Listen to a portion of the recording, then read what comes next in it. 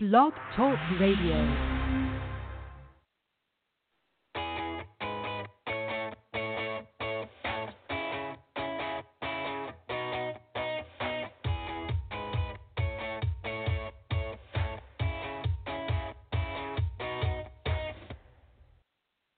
Welcome to Outtakes. I'm Lori Baker. As part of the Outtakes 2017 Daytime Emmy Awards interview series, here is Tequan Richmond, nominated for Outstanding Younger Actor in a Drama Series for his role on General Hospital. This is his third nomination, and here he is to talk about it. So congratulations. This is your third nomination in the category of Outstanding Younger Actor in a Drama Series as T.J. Ashford in General Hospital. Do you ever get used to this? Do you ever get used to these nominations? I wouldn't say get used to it. I just say it's surprising. It's surprising. Even more surprising as it goes longer, because I would think that TJ went out of style, or people are over TJ, or just they can find somebody else to maybe put in that category. But I'm very grateful that they always find myself in good company. How did you find out that you were nominated this time around? The internet. The internet. The talk on CBS releases a tweet in the morning. So I guess I just woke up one morning and nobody had called me yet.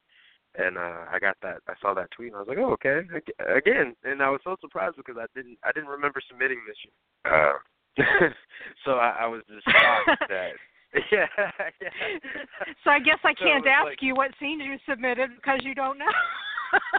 Yeah, I don't know. They hit me every year and they're like, hey, do you want to submit this year? And I was thinking, like I said, I didn't know if I was, even worthy of being nominated this year. So I was like, you know what, I won't submit this year, but thank you though. And it came around for the pre-noms and I was in there, and the nominations came around, I was in there as well. So I was pretty surprised. Well, maybe someone higher up at General Hospital thought that, that you needed to be nominated, and so they just went ahead and submitted for you. Oh, yeah, a little birdie told me that a friend of mine went ahead and took care of that for me. He felt differently. Well, there you go. Well, okay, so I'll ask you, what storylines of this last year as TJ were you the most proud of that you were are there any scenes or storylines that you think were Emmy worthy that that you were happy about?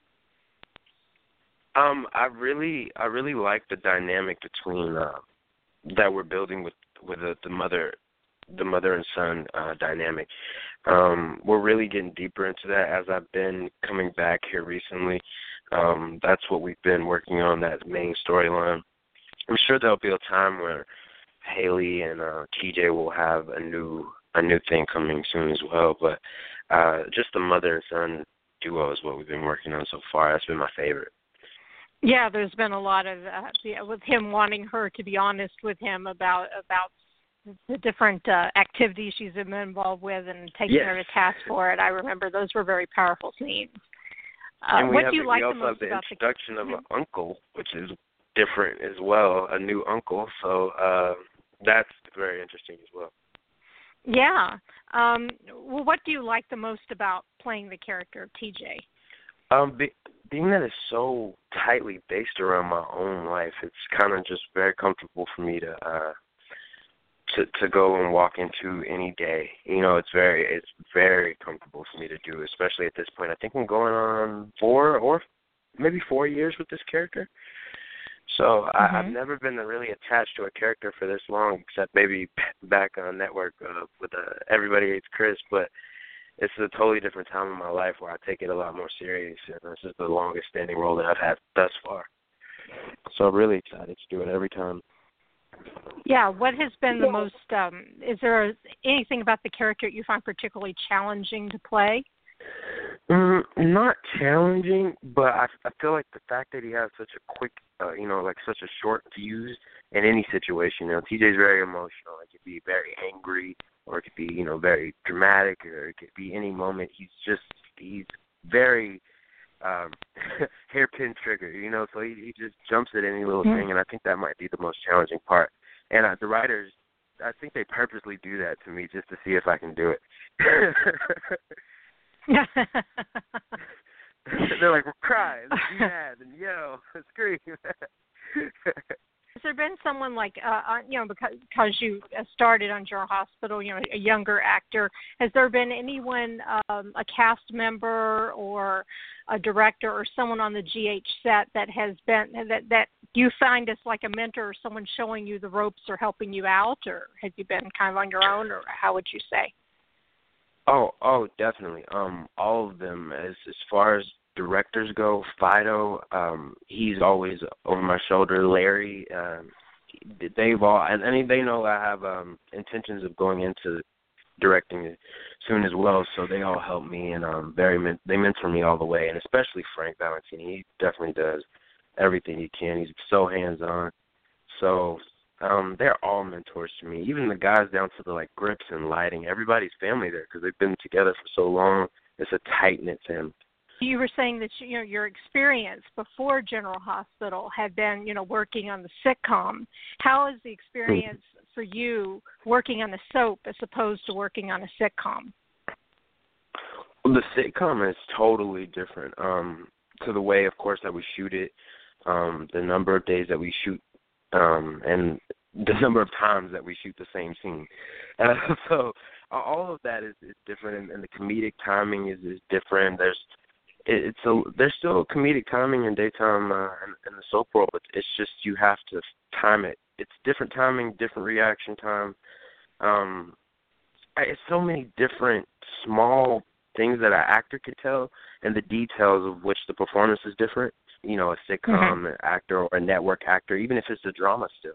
But something about soaps just make it so individually special because it's a different type of acting. Even the taglines, I had to get used to that for a while. Like the tagline and then the look and then the pause and then it fades out. That was all a learning process, which I'm still learning. And I watch veteran actors like Maurice, who does it like effortless. And it's just a skill that I want to pick up. How is it learning it seems the most challenging thing about being on soap is just the amount of lines you have to learn so quickly. Do you have sort of a method you use to do that? No, actually that's been like my little unknown talent since I've been doing this. I always had this little thing.